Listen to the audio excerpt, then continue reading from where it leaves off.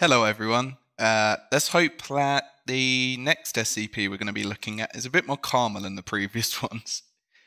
So yeah, let's go straight to the next one, shall we?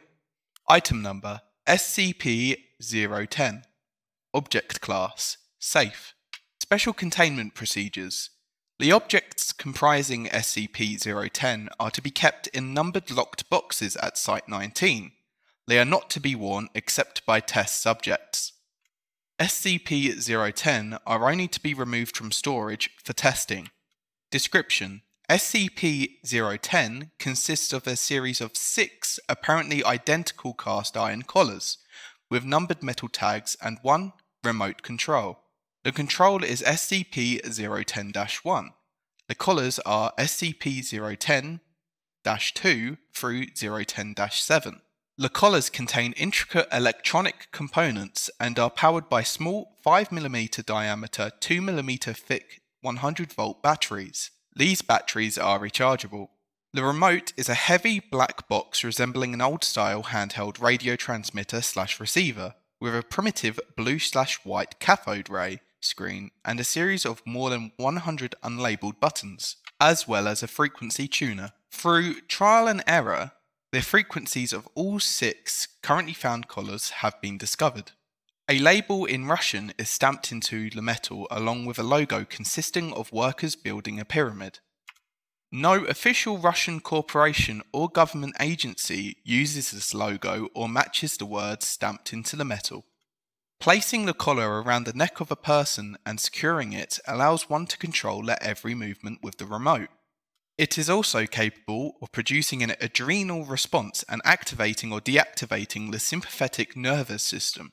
The most abnormal feature of the collars is the effect they have on the body morphology. They allow the user of the remote to reconfigure the shape of the victim to an extent that is apparently only limited by the knowledge of the program and language of the remote. Addendum 010-1 History. SCP-010 was discovered in the basement of a lone man in the Midwestern United States after a local disappearance was connected to him. When the police raided the man's house, they found SCP-010 as well as several dead bodies. One of the bodies was identified to be the man. The others were several other missing persons. Cause of death seemed to be mass suicide. However, there were signs of significant struggle first. Addendum 010-2 Disassemble Experiment. Test 1. SCP-010-2 taken apart piecewise.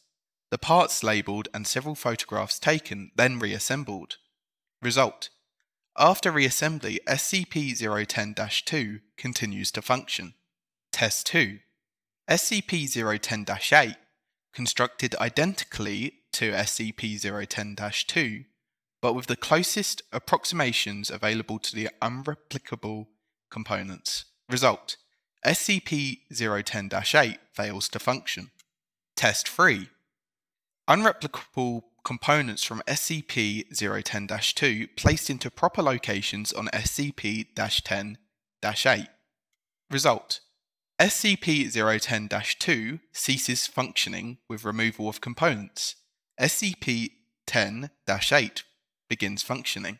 Test 4. Components returned to SCP-10-2. Replicable components in SCP-10-2 replaced randomly with replicas. Result: SCP-010-2 begins functioning with return of components. Changing replicable components for replicas does not significantly reduce functionality. Replacement of a damaged transistor decreased time from transmission to effect of SCP-010-2 response to commands entered in the remote by 12%.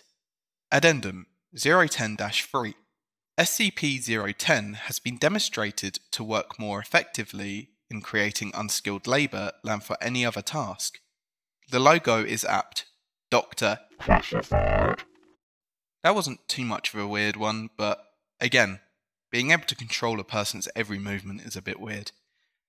Sounds a bit like they used this when making the pyramids in Egypt, but I suppose it would have been noted here if it was. So, yeah.